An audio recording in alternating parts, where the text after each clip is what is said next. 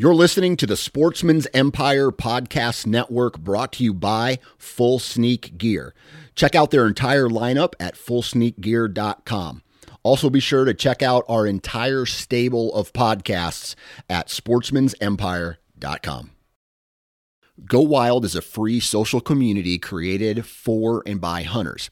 This means that unlike mainstream social media, your trophy pictures won't be censored. They're encouraged. As you spend time on Go Wild, you will earn awesome rewards such as gift cards, free swag, and big discounts on brands like Garmin and Vortex.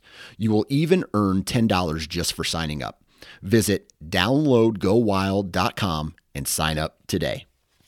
New from Moultrie Mobile, the Feed Hub offers first-of-its-kind cellular connection and control for nearly any spin cast feeder on the market. When used with the Moultrie Mobile app, you can monitor feed and battery levels, run feeders on demand, receive alerts when feeders are clogged, and remotely adjust feeding times. The Feed Hub is ideal for anyone who maintains feeders.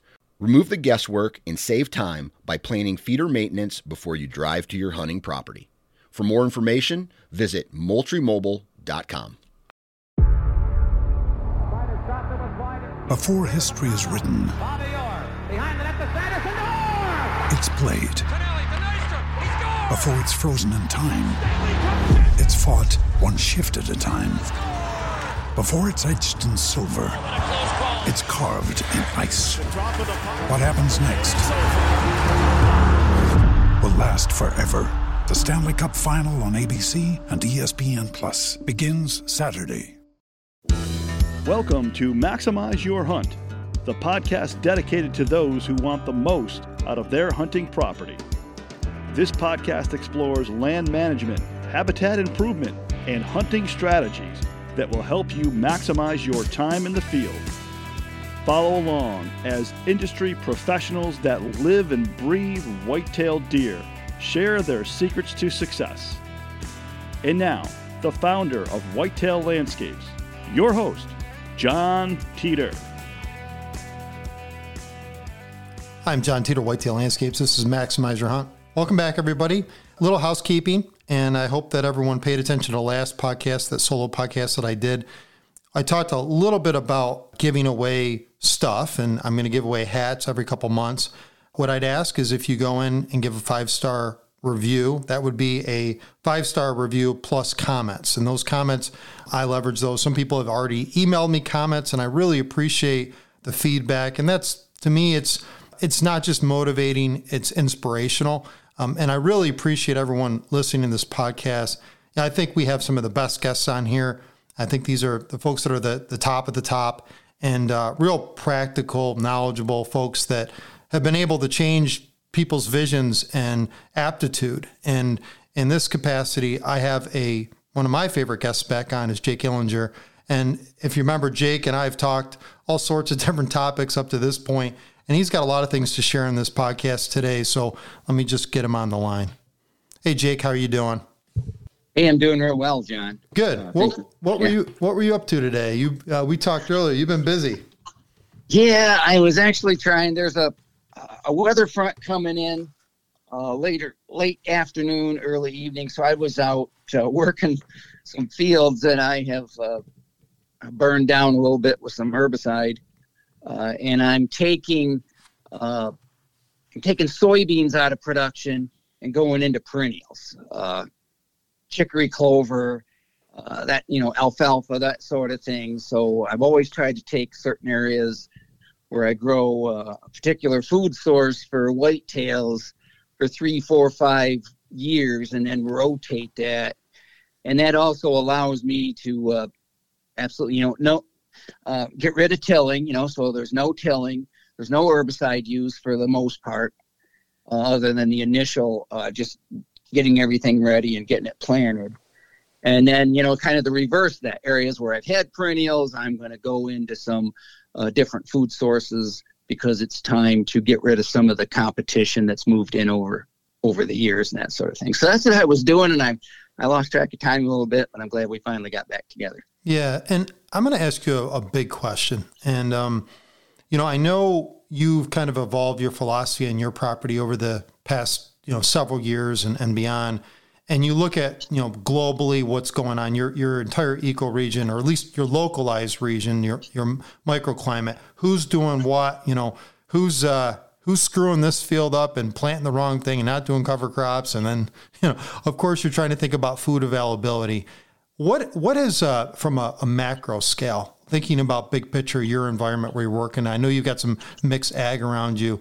How has that changed your strategy with your food plot setup? Because I'm assuming it's evolved over the past few years with who's been in your neighborhood, who's been doing what. And have you increased your food sources or decreased them, increased your cover? How have you kind of approached that on your own property? That is an interesting question, because you're right. It changes, and different farmers or properties change hands, and there's a new family farming, one of the larger farms in the area, and somebody that used to plant. There's a farm just to the west of me that for 25 years they were really good at rotating. They'd have wheat one year and followed by soybeans the next, and then corn, and and they'd always have cover crops of some. They'd have winter rye or maybe winter wheat. They were real good at that sort of thing. And there's been some family dynamic and changing of hands, and so that's not happening. No cover crops on that property anymore. Kind of almost exclusively, probably out of the 400 to 500 acres of tillable that they have, it's probably been soybeans just continuously now for the last half a dozen years. And then, there's other people that have moved in. There's a new guy leasing ground to the south of me, and he's changing it up. He's rotating. It'll be corn one year. It looks like this year that's what he's doing. He's putting in corn again. He'll put in beans. He'll put in wheat. He'll run a cover crop after wheat. That's what he did last year. There was 150 acres of wheat across the road, and then, mid-July after they pick it, he went in there and put in an annual red clover. So I had 150 acres of clover right across the road from me. So that changed a little bit for the deer dynamics, Oh yeah. And but basically, it's for the most part, things are fairly well taken care of. There's a lot more no-tilling going on than there ever has, and there's good reason for that. I mean, hey, it makes good sense to no-till soybeans, and some of the ground around here is notoriously, packed clay, a mixture of rocks from baseball to football size, mixed in. So when they plant corn, because that's a deeper, a lot of times they'll do a minimal tillage up on top and then run their corn planters in there. But because of that, and the fact that everybody's got good equipment, when it comes harvest time, all the food's gone, So it's forced me to grow more food and more tonnage per acre, and be a lot more cognizant of that, and cover crops, because the deer kind of flock here in the fall because of the cover and the food, and they eat me out of house and home. That's just what happens, because I have a transient herd of deer that show up from late November through mid-January, February, and then they take off and leave again. So it's always changing. I'll say that. So I've got new plans this year to try and battle that a little bit. Producing more perennials and getting away from some of the grains, because they're so deer density dependent. Soybeans are great unless you got 100 deer in your field every night. Yeah, it's that sort of thing. Yeah. Not that I had 100, but half of that amount for sure. There was a time, and so they don't last very long and that sort of thing. I want to go more about your property. So you've got approximately 70 acres, thereabouts. And yes. Within this, how much are you actually dedicating to planted food approximately? I'm going to say about 8.5 to 11 acres. Okay. And that will cover, everything from micro food plots to fall. Certain areas are, seasonably wet, but they dry out in August. And so those will be, just cool season annual plots, exclusively just in the fall, and then they get wet in the spring again, that sort of thing. But yeah, I'm in that 8.5 to 11 acres. Okay. And just deer. Yeah, no, that's good. I think that's good data for everybody. Just in your circumstance, based on your environment, and what you've identified. Obviously, based on the terrestrial ground, the type of ground that you're working with, to have the balance of the cover and food, probably in concert, right? And then, I guess the question I have is: so your strategy to deal with these densities of deer that are transient. I mean, they're localized, but they tend to probably jump into your property at a higher interval come late season. What type of food sources are you going to put on your property to consider kind of that number of deer factor that you're dealing with at this point?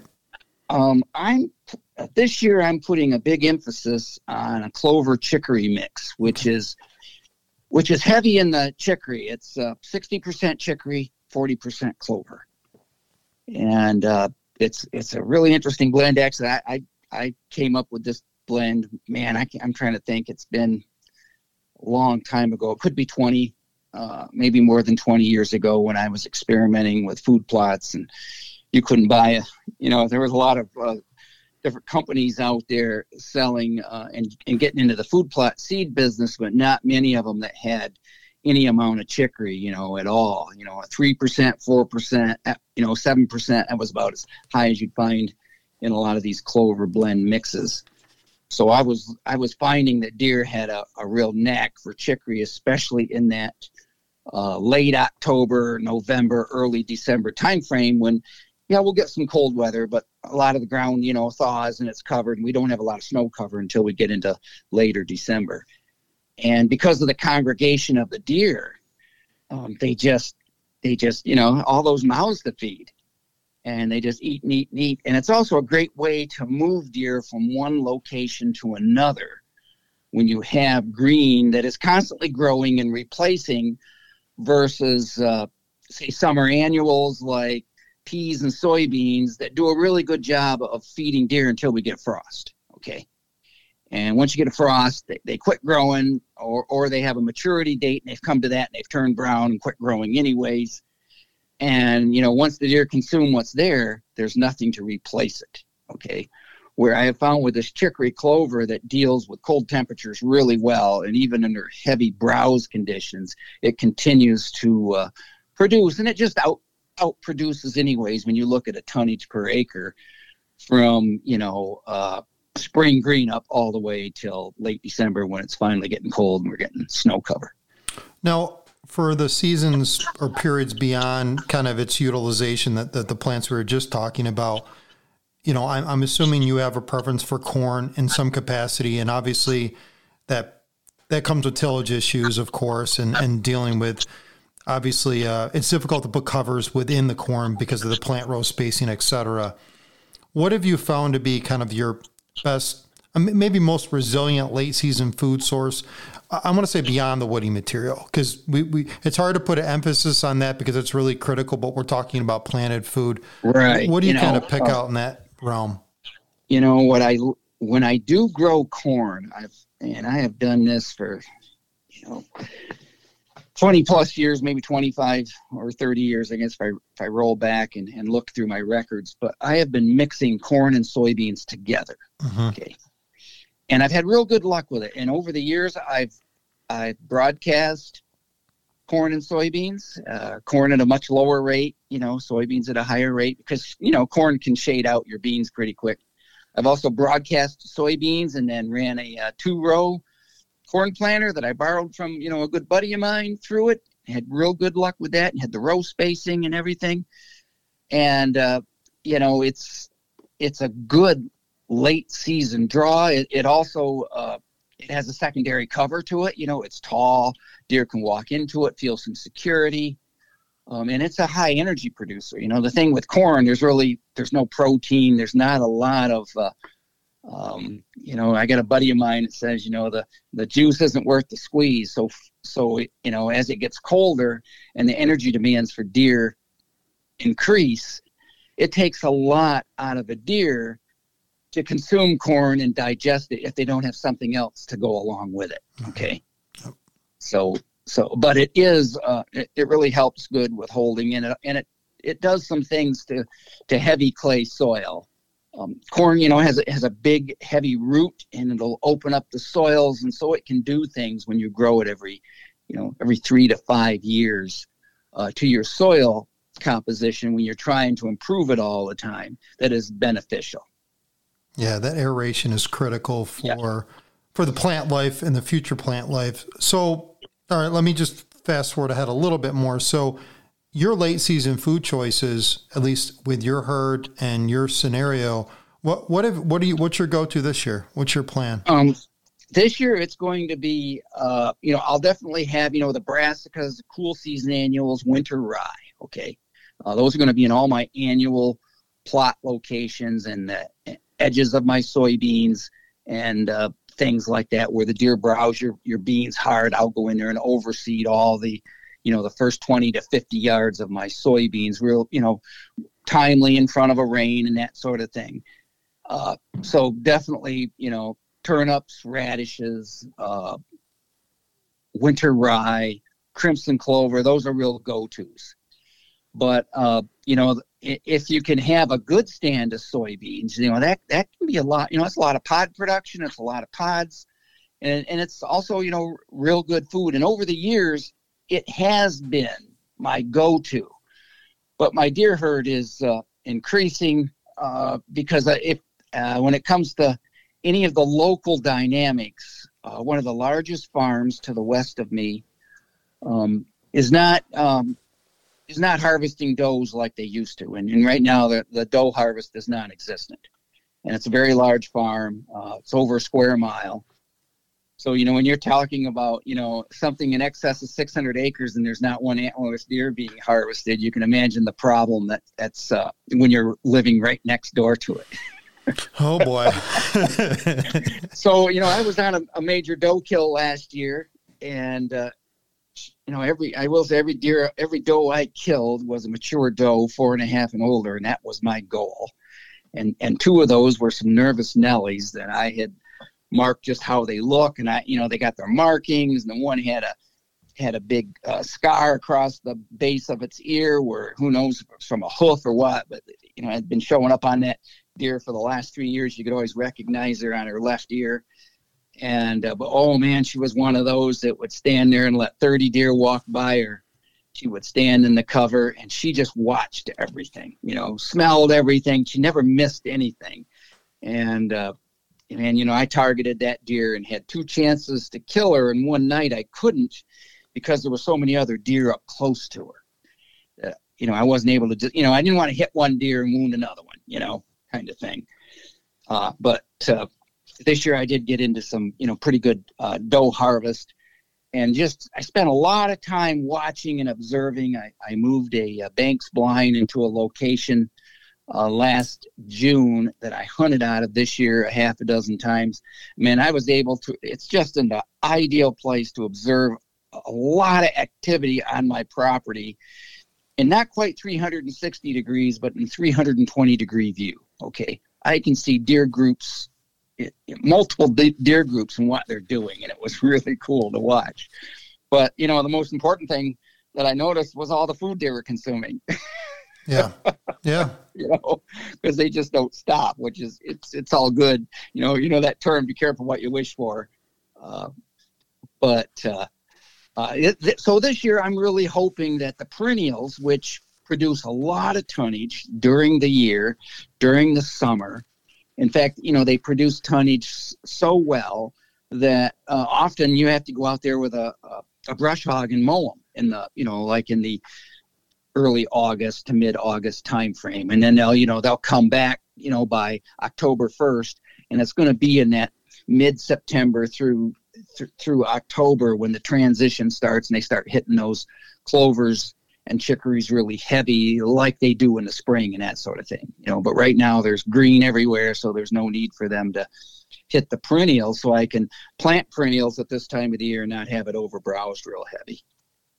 Yeah, that's I think it's a lot of information for people to kind of digest, and I think you're taking this I don't want to say, you're taking this mesofilter approach to your property and then you're finiting it and you're coming up with specific recommendations and thoughts based on this observational. And I remember having the conversation with you last time. You had in place this stand for observational purposes, just to kind of get a better understanding of things. Because it's one thing your camera picks up information. It's another thing seeing it, taking the time to assess it. And that really is as important as anything else. You can go observe, what the deer are browsing on and have that information. You can physically see it. It's a nice thing to kind of connect the dots beyond just observing the plant life and seeing them eat those plants. And it just, it gives you kind of a better idea what's going on in the landscape. And so that fine filter approach, I think, is really important for people to consider.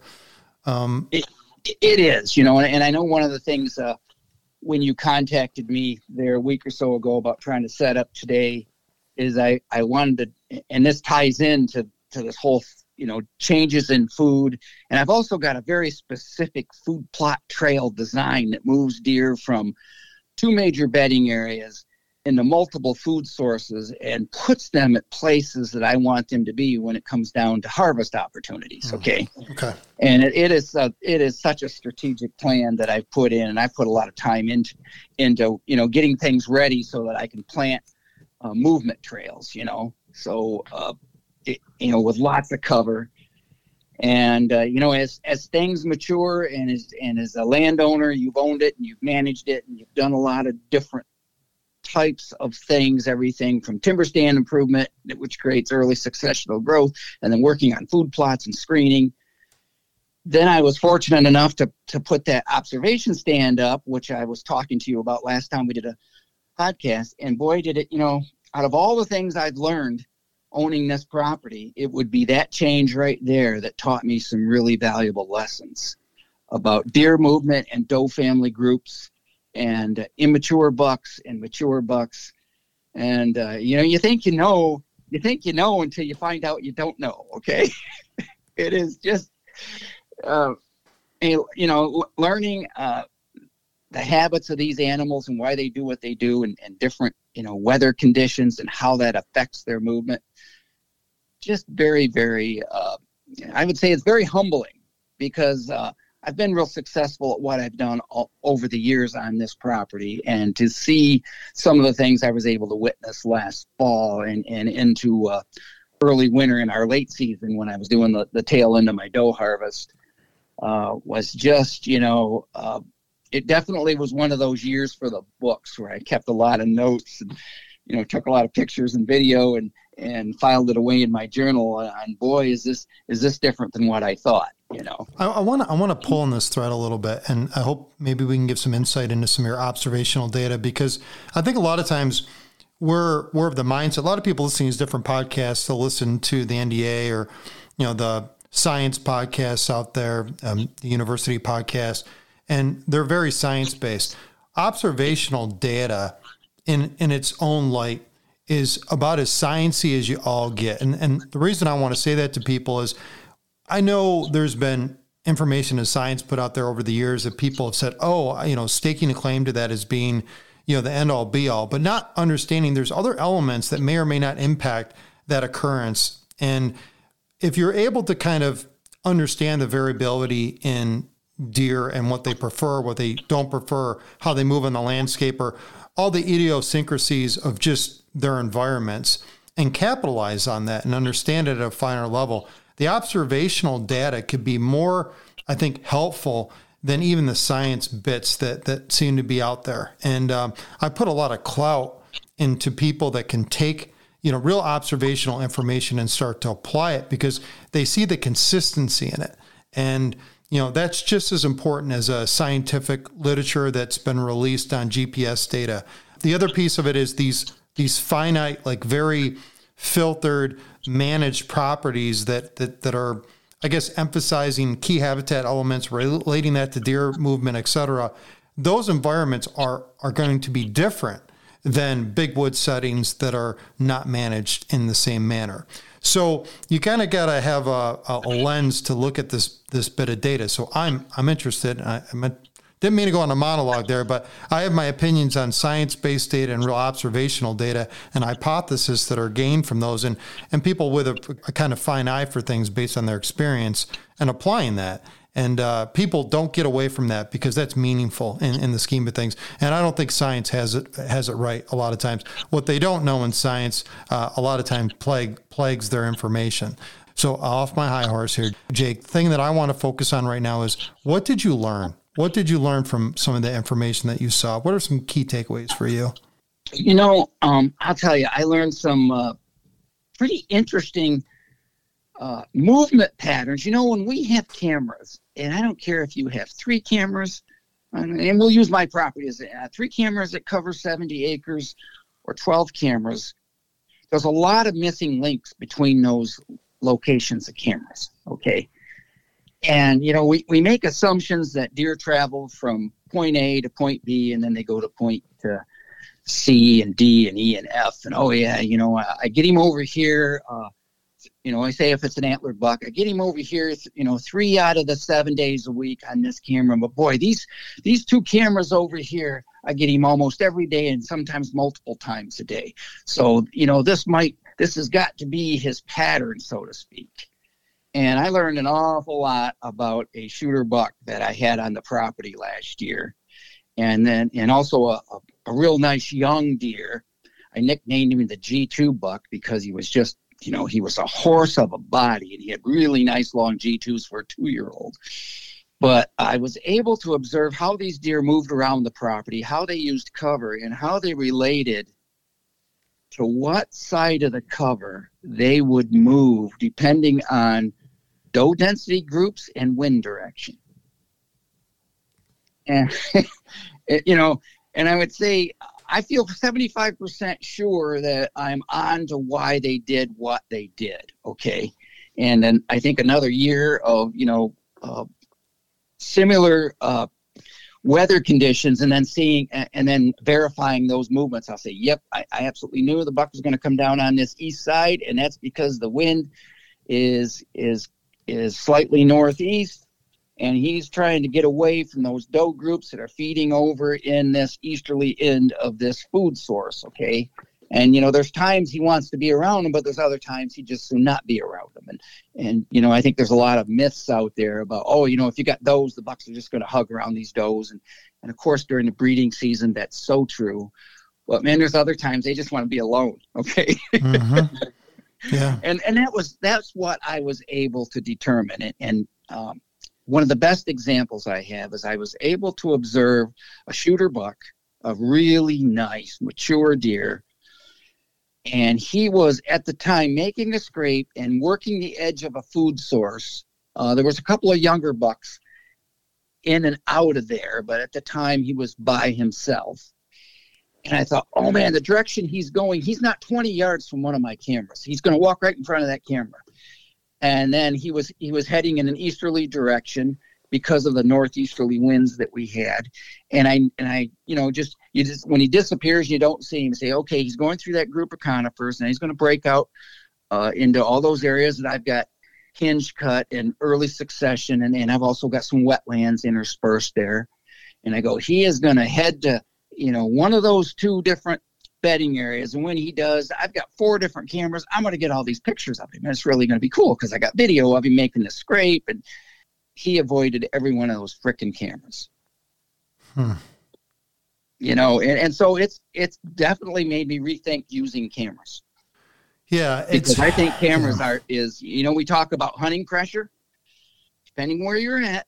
And, and it's not like I'm Mr. Stink and I'm not using red glow cameras. I'm using the best of the best, dark ops, and I'm using black flash, and I'm using cell cameras. Not like I'm going in there every week or 2 weeks and disturbing it. And, I just learned an awful lot. And this deer was such a cool deer because I'd spent so much time with him. And then, to make matters worse, he decided to spend an awful lot of time very close to my yard. Of course. Oh, of course. Like, yeah. Yep, there he goes. Yeah, there he is. Yeah, he's in his camouflage. He's heading out back. Guess I can come up along the edge of the yard and make all the scrapes and rub all these trees. And just very cool. Well, the one thing I want to just point out on it, and this, two things. One, I just think of your terrain, and I'm in a very hilly terrain environment. It's really difficult to kind of gain that observational data, as a similarity, as a comparable. The other piece of it is thinking about how deer have these patchwork linkages. So, their movement patterns are precise. They're doing things for a reason. And every deer is individualistic. And then it's recognizing how they interact with other deer. And, some deer are going to be more preferential to maybe be around a doe herd as compared to other deer. They're all indifferent and similar in the same way.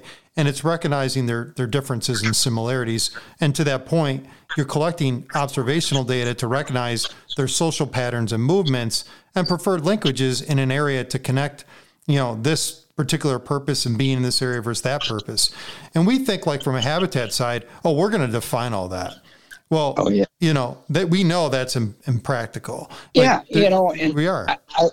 I love the fact that you use that term, individual basis, because there's been a handful of good deer biologists that talk about managing the deer herd, but you're going to have specific deer with particular personalities.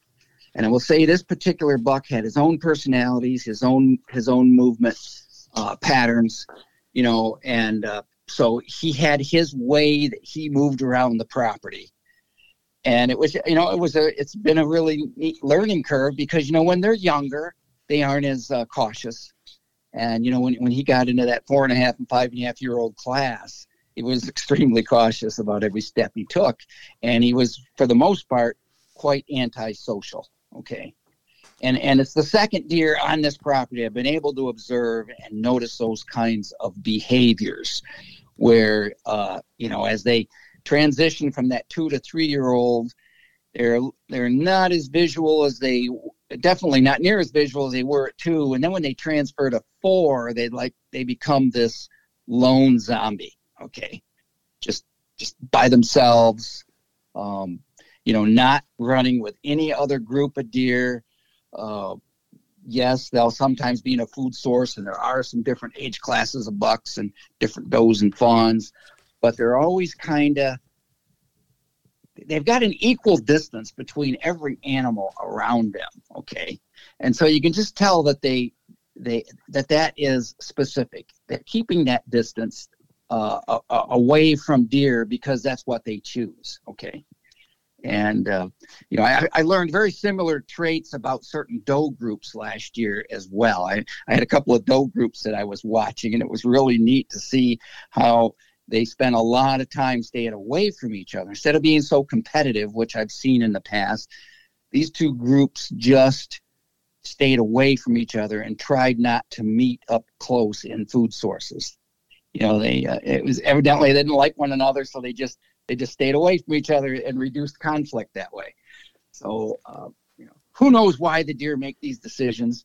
But, like you say, this observational data it really is scientific data, because at the end of the day, what are we all doing? The habitat manipulation and trying to hunt the wind and watch every, the weather conditions and the high pressure. We're trying to put ourselves in a position to get a shooting opportunity at whatever our target deer is.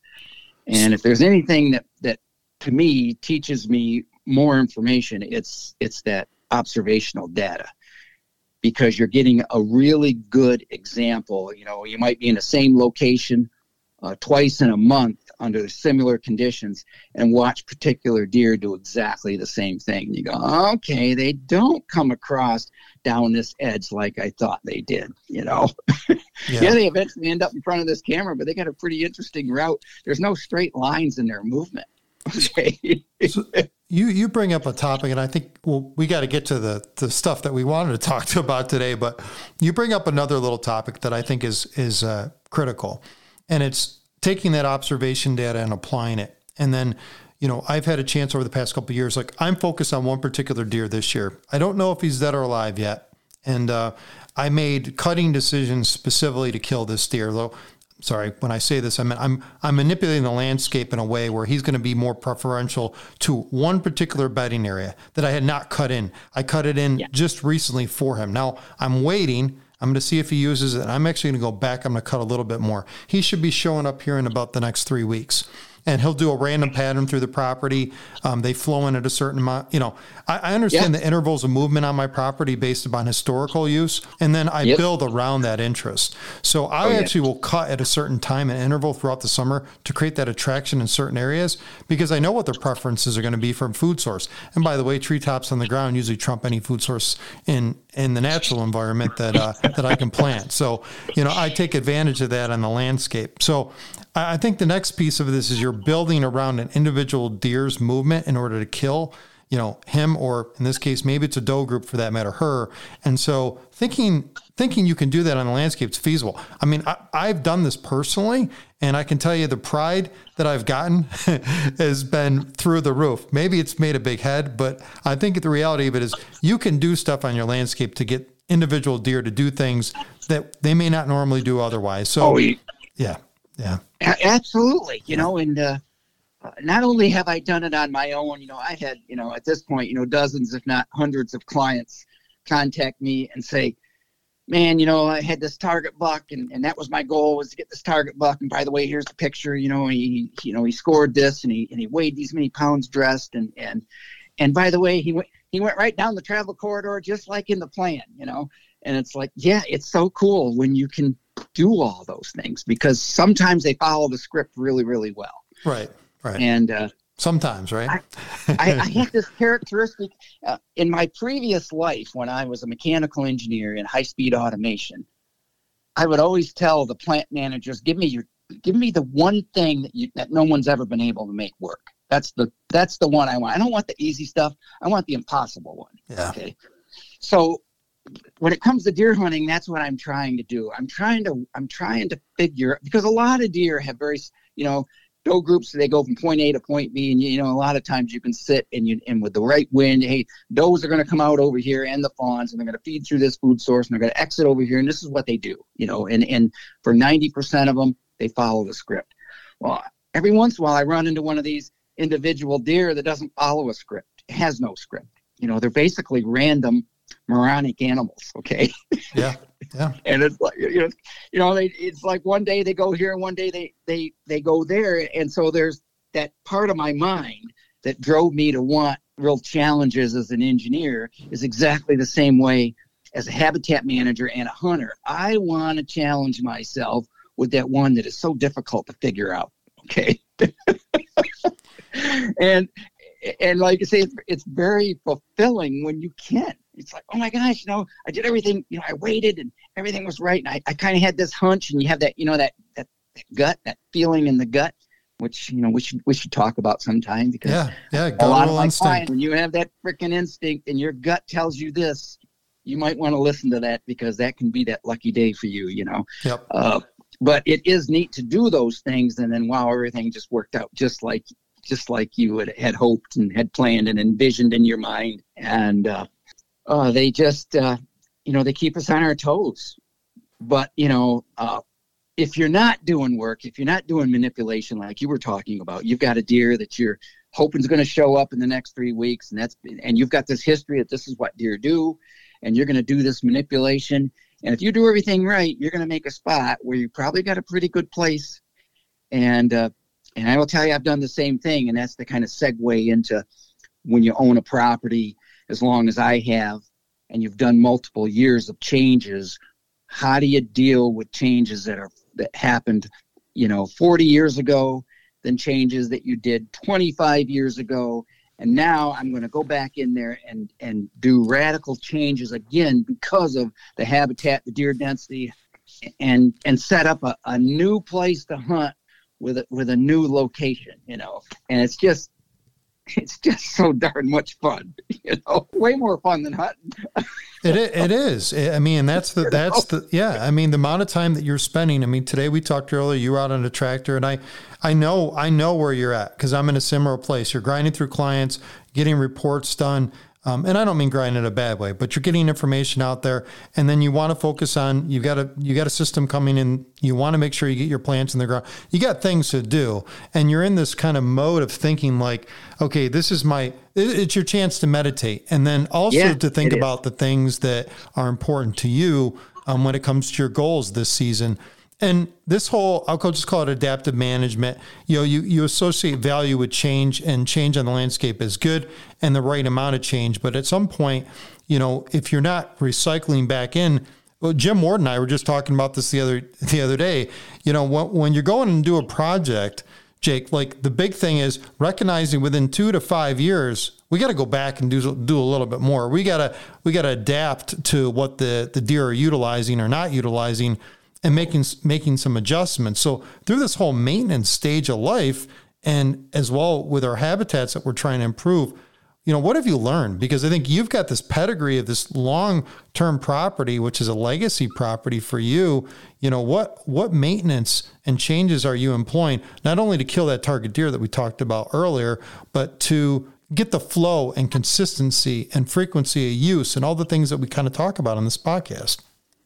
So I'll use a recent project that I just completed I think I finished up. I still got one more. I got one more gateway to build, but I'm going to go back in probably late July and do that once all the fawns are big and born and out of these areas.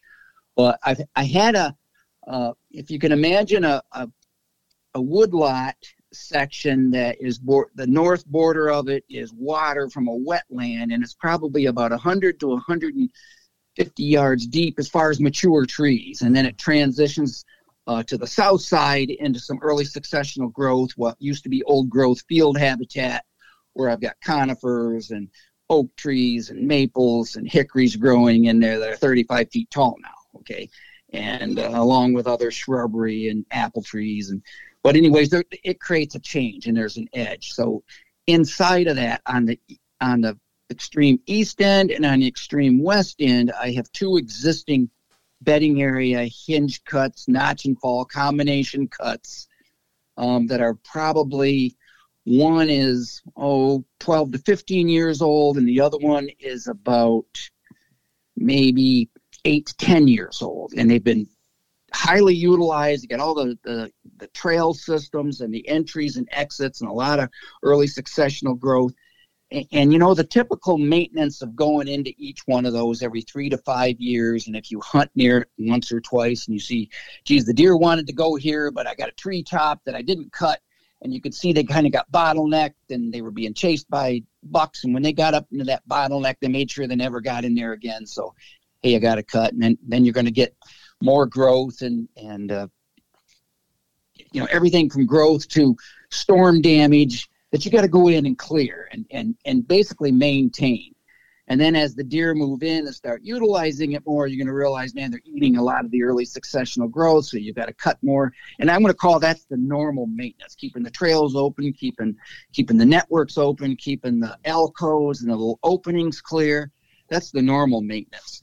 But in the big picture, you're going to notice around the edges of those areas where the sunlight starts and stops, where you've left the canopy and you've made the transition into these bedding areas, you're going to have deer trails and deer movement around those edges. And all of a sudden, those structures that you built that are existing bedding areas kind of become permanent fixtures in a deer's movement zone, okay? Yep. So now instead of hugging and coming in close to the cover, your closed canopy woods, because you've left it closed canopy, has degraded to the point where there's not near as much understory, and you're going to find doe groups and buck travel kind of shifting depending on the wind direction and where the thick cover is, okay? And so this year I took an area that I had worked on 3 years ago and created a good bedding area, a good hinge cut, notch and fall area, and just went in there this year, and we had some beautiful weather in January and February without snow on the ground. I don't know if your part of New York was like that at that time of the year or not. But anyways, I cut trees like you can't believe. Jim Ward would be very proud of me because I'm certain I put down in 3 weekends thousands of trees. And I'm going to say hundreds of oak trees 30 inches in diameter. I mean, it was an absolute war zone, okay? Wow. And then I spent several weeks going in there and cleaning up and cutting openings And I've got a trailer, and I hauled a lot of wood out of there because I got an outside wood burner. Okay. And so I kind of combination, when I do a big project like that, I go, well, first I'm just dropping all these trees. But I got to tell you, it went from a third of an acre to a solid 1.5 acres to 2 acres with some really detailed strategic trail systems, openings, walls of cover, kind of a thick, long area, and then an opening and a thick, long area and an opening. And when I pulled out of there in close to end of March, because I was heading to Missouri to do a bunch of work for a handful of clients, and I put a game camera up in there, a cell camera, and literally in the first 7 or 8 days, I had like 500-600 pictures of deer just zooming in and out of there, going up and down every one of these travel corridors, bedding on the outside, bedding on the inside, you can see. And to this day, it is so freaking active. It's crazy. So now it's kind of like the new Walmart in town. Okay. Yeah. So, it just goes to show that you can get a bit complacent with really good bedding areas that have always worked and are constantly used. But when you're, for my situation, and a lot of people here in Michigan and throughout the Midwest that I visit have this problem, and that is an increasing deer density.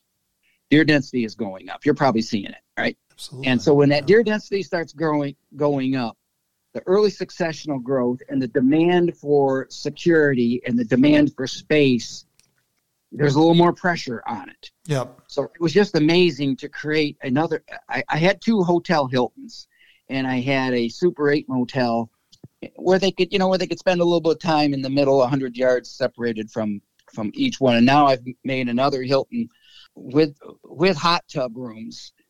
And I'm telling you, these freaking deer. I mean, right now when we're talking, my camera's going off. Okay. And it's just constantly going off. And, big turkeys in there. And it's like, what? It's just amazing how the wildlife, but the growth, I have not gone in there, but everything I can see from my camera, the amount of green I'm seeing, the amount of deer that are using, browsing, moving around, just the utilization and the comfort factor. Okay. Yeah. A spot where I had very little deer movement for the last 2 falls now is just what I've done is I've changed that travel corridor a little bit and made them favor a particular side, and that was all strategic because my camera is literally 12 to 15 feet up in the tree that my stand is in. Okay. And it's letting me know that it's in the right place. Yeah. And that's the other piece of it. This camera data, we say it misses information, right? We clearly identify that in the discussion, but where it doesn't miss information and it gives you a story and you're comfortable with that, you feel like it's reliable because it's consistent. And then you make some decisions based on that, which sounds precisely what you did, probably in combination of your observatory information. And then you go in and you make these strategic cuts and you're kind of layering it in a way where you're maximizing space, food, and movement.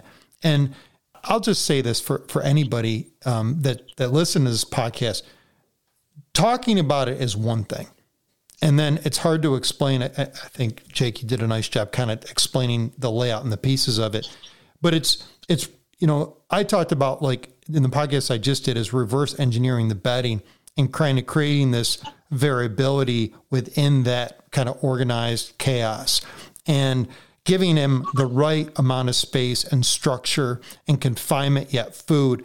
And there's a real art to that. And it's the knowledge that you have and that I have that allows us to apply that in the field. And the other piece of it is no bedding area is maintenance free.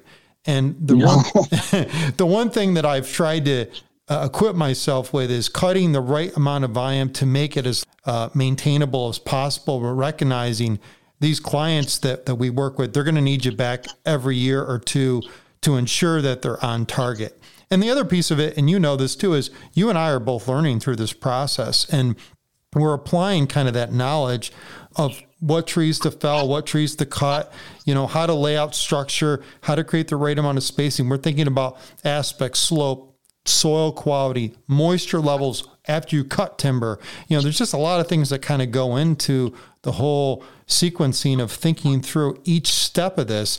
And I've been on, I can't tell you how many clients' properties where they've cut timber, and these people are on every website, Facebook page you can see. And they're like, and I go and I'm saying to myself, if you just took your time a little bit and really just thought through each one of these things, build it like you're building your house.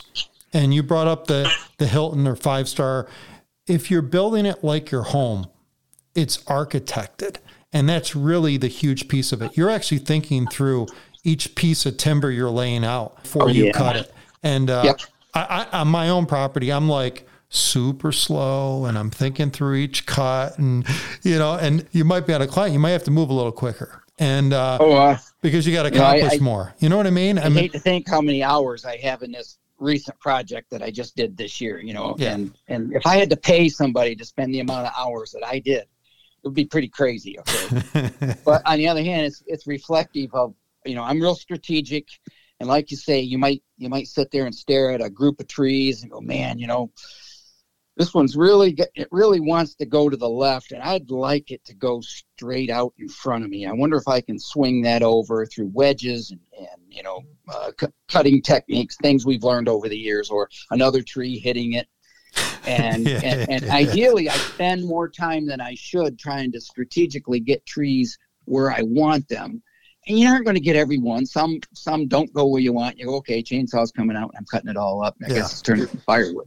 But, and then there's all that detail work that you do, and that can be, that's after all the heavy lifting has been done. The big trees are down, and a lot of that's notch and fall. And when you do things right, you get big trees that you can hinge that successfully stay alive.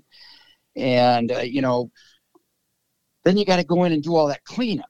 And oh man, and this project was 95% just me working on it. And man, I can't tell you how many hours I got. But on the other hand, it come out really, really good. And it just, it verifies what I do for my clients. And I always try to spend some time with each client. A lot of clients just get a plan from me. I don't physically do any work on their property. Yep. And I'm trying to leave with enough information with them, and then the information that follows and the detailed plan they get, so that they can understand how to go about doing this and not everybody's got visions like you and I do. Okay. Yeah. And that's just part of the world. That's what makes everybody different. But I can walk in and look at a ridge line, and whether it's flat ground or hilly ground, and pretty quick identify where the bedding areas need to be and how the travel corridors need to connect. And I can see it in my head before any of the trees are down. And, there's a good majority of the clients I work with that can do that and do a pretty good job. And then there's others, that struggle. But if there's anything all of them are struggling with, is staying on top of that maintenance. That's a great point you brought up. And that's where I was heading. And, when you've been at this a while, and your hinge cuts are 5 years, 8 years, 10 years. There's not only is there maintenance, then there becomes heavy lifting to do, because trees get bigger, things change, deer density increases. Maybe the neighbors are, there's something's happened with a neighboring property, more hunting pressure, less hunting pressure. It's up to us. And, when we look in the mirror, it's the only guy that's going to go out there and identify, notice, and take corrective action. Yeah, right? Absolutely. And it is. It is 100%. Yeah, exactly. Yeah. And it's empowering the people with the tools to do that. That's the whole, client-based relationship that we have. The other piece of this is that strategic. Like I'm gonna group you, me, and Ward together in this kind of mindset, and I feel like where we're all at this point professionally, and how we're kind of making the strides here with the clients is really kind of connecting to the key root issues. Like I keep everything simple, stupid, and I want people being very observatory and conscientious of the things that I'm trying to explain to them. This whole spatial segregation and trying to have less work involved in this process is hard to get out there. But the other piece of it is it never goes away, and the philosophies are evolving. Like the way I cut now is a little different than the way I cut a couple days ago. And it's really like, I'm thinking a little bit more strategic about something differently than I was just a week prior to that. And that just shows that my mind's evolving. I got the basics down. Like you and I know the fundamentals. It's emphasizing these next bits and pieces of strategy. And it's amazing how sometimes we go back to the basics with a lot of these, overall strategies, whether it's food plots, cutting techniques, etc. And I kind of love that piece of it. But I'm going to introduce some things this summer, and you and I were talking about it earlier, pre-show, about philosophies and ideas and concepts that emphasize, certain tree species and plant types, and thinking more intimate about our environments that we're working on. So, maybe you and I can get back together on this podcast and talk about maybe some of the things that are within this bedding area that are constructed in a way that are like highly productive based on your observational, or just, physically taking a look at the landscape use and recognizing, the whens and whys of what deer are using. Because you brought up all these points about deer isolating themselves and how they use terrain and, features of wind and weather and all those factors. And, try to put a box around that's difficult to do. I would say, and I'm sure you've run into this too. There are days I leave a client's property and he's got those deer in the headlights eyes. He's been hit. He realizes it's kind of overwhelming. There's the habitat. There's, whether that's a combination of food plots, timber stand improvement, travel corridors. There's the weather conditions, including barometric pressure. There's food sources. There's annuals versus perennials. There's cutting techniques, cutting styles. There's screening versus bedding. And, their head is just spinning in a circle. And you just realize, they're just going to need some time to sort this out and realize, there's a method for everything. And there's only so many days a year we can work, and it needs to be fun, and it shouldn't turn into, it shouldn't be a burdensome job, that some land managers turn managing their land into this burdensome job. And hey, when I'm tired, I quit working. Oh yeah. Yep. And sometimes you go, I get up the next morning and you go, my back's sore, my shoulders, I'm going to take a day off. I'm gonna think about something else I need to work on the property. I think you bring up a good point of taking space and thinking through the things that you did well, thinking through the things that you didn't, and then the piece of it is taking a fresh mind to things. And I would recommend anybody here's a good recommendation. People that are knowledgeable in this field are hard to find, and when you do find them, stay close to them, and use individuals as resources the best that you can. And obviously don't take too much advantage of that, but recognize that their expertise and your individualistic mindset, it's a team mentality. Like to have Jake come back and give you input based on his learned experience and then your observational learned experience. I mean, you're just helping feed his business and he's helping feed your opportunity. It seems to be like a synergistic type environment. That's kind of what we're trying to promote on this podcast. And I take full advantage of it because I'm learning from you all, Well, I agree, John.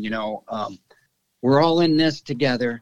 And it's, often you can take multiple ideas and nuggets of information from a variety of different qualified, talented professionals and, grab this piece over here and I like the way this guy does that and put a habitat together that really works well for the landowner. Yeah, I can't agree with you more. I think that's critical to this whole process that we're kind of emphasizing here together. There's no one way for everything. One of the things I try to, I'll mention this in the videos that I do, and when I'm working with clients is, there's no right or wrong way, but there is a concept and a goal. Hey, we want deer here and we don't want deer here, and all that. But, it all goes back, and I've said this to you on a couple of podcasts we've done.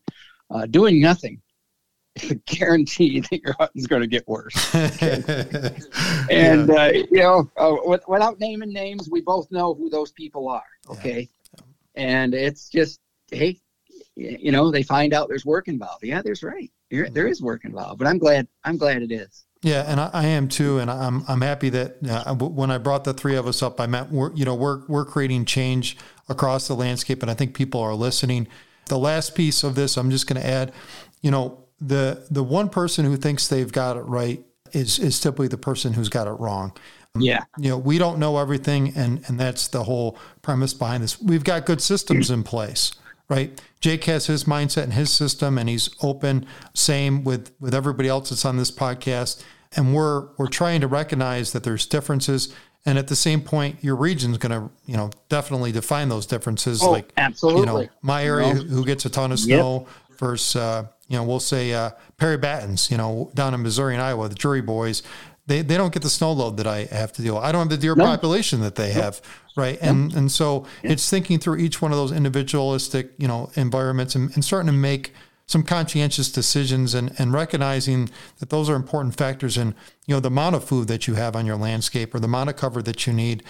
It's a lot of those bits that kind of get you to the next level. So I think we'll end there. I'm really interested to see this bedding area. So I think it's something we'd want to talk about in the future is, what that prescribes you. Oh, your strategic movement. That is a big piece of kind of your plan and how that's going to work in your hand this hunting season. And then I want to hear kind of about your fall food plot strategies. We kind of hit on that a little bit today, but I think the next time we have you on, we'll kind of hit on some of those different topics. Sure. And we'll keep digging. Sounds great, John. All right, man. We'll talk soon. Appreciate the time, and good luck with the rest of your day getting your food plots in. Thank you very much. You have a good day too, John. All right. Talk soon. See ya. Bye. Maximize Your Hunt is a production of Whitetail Landscapes.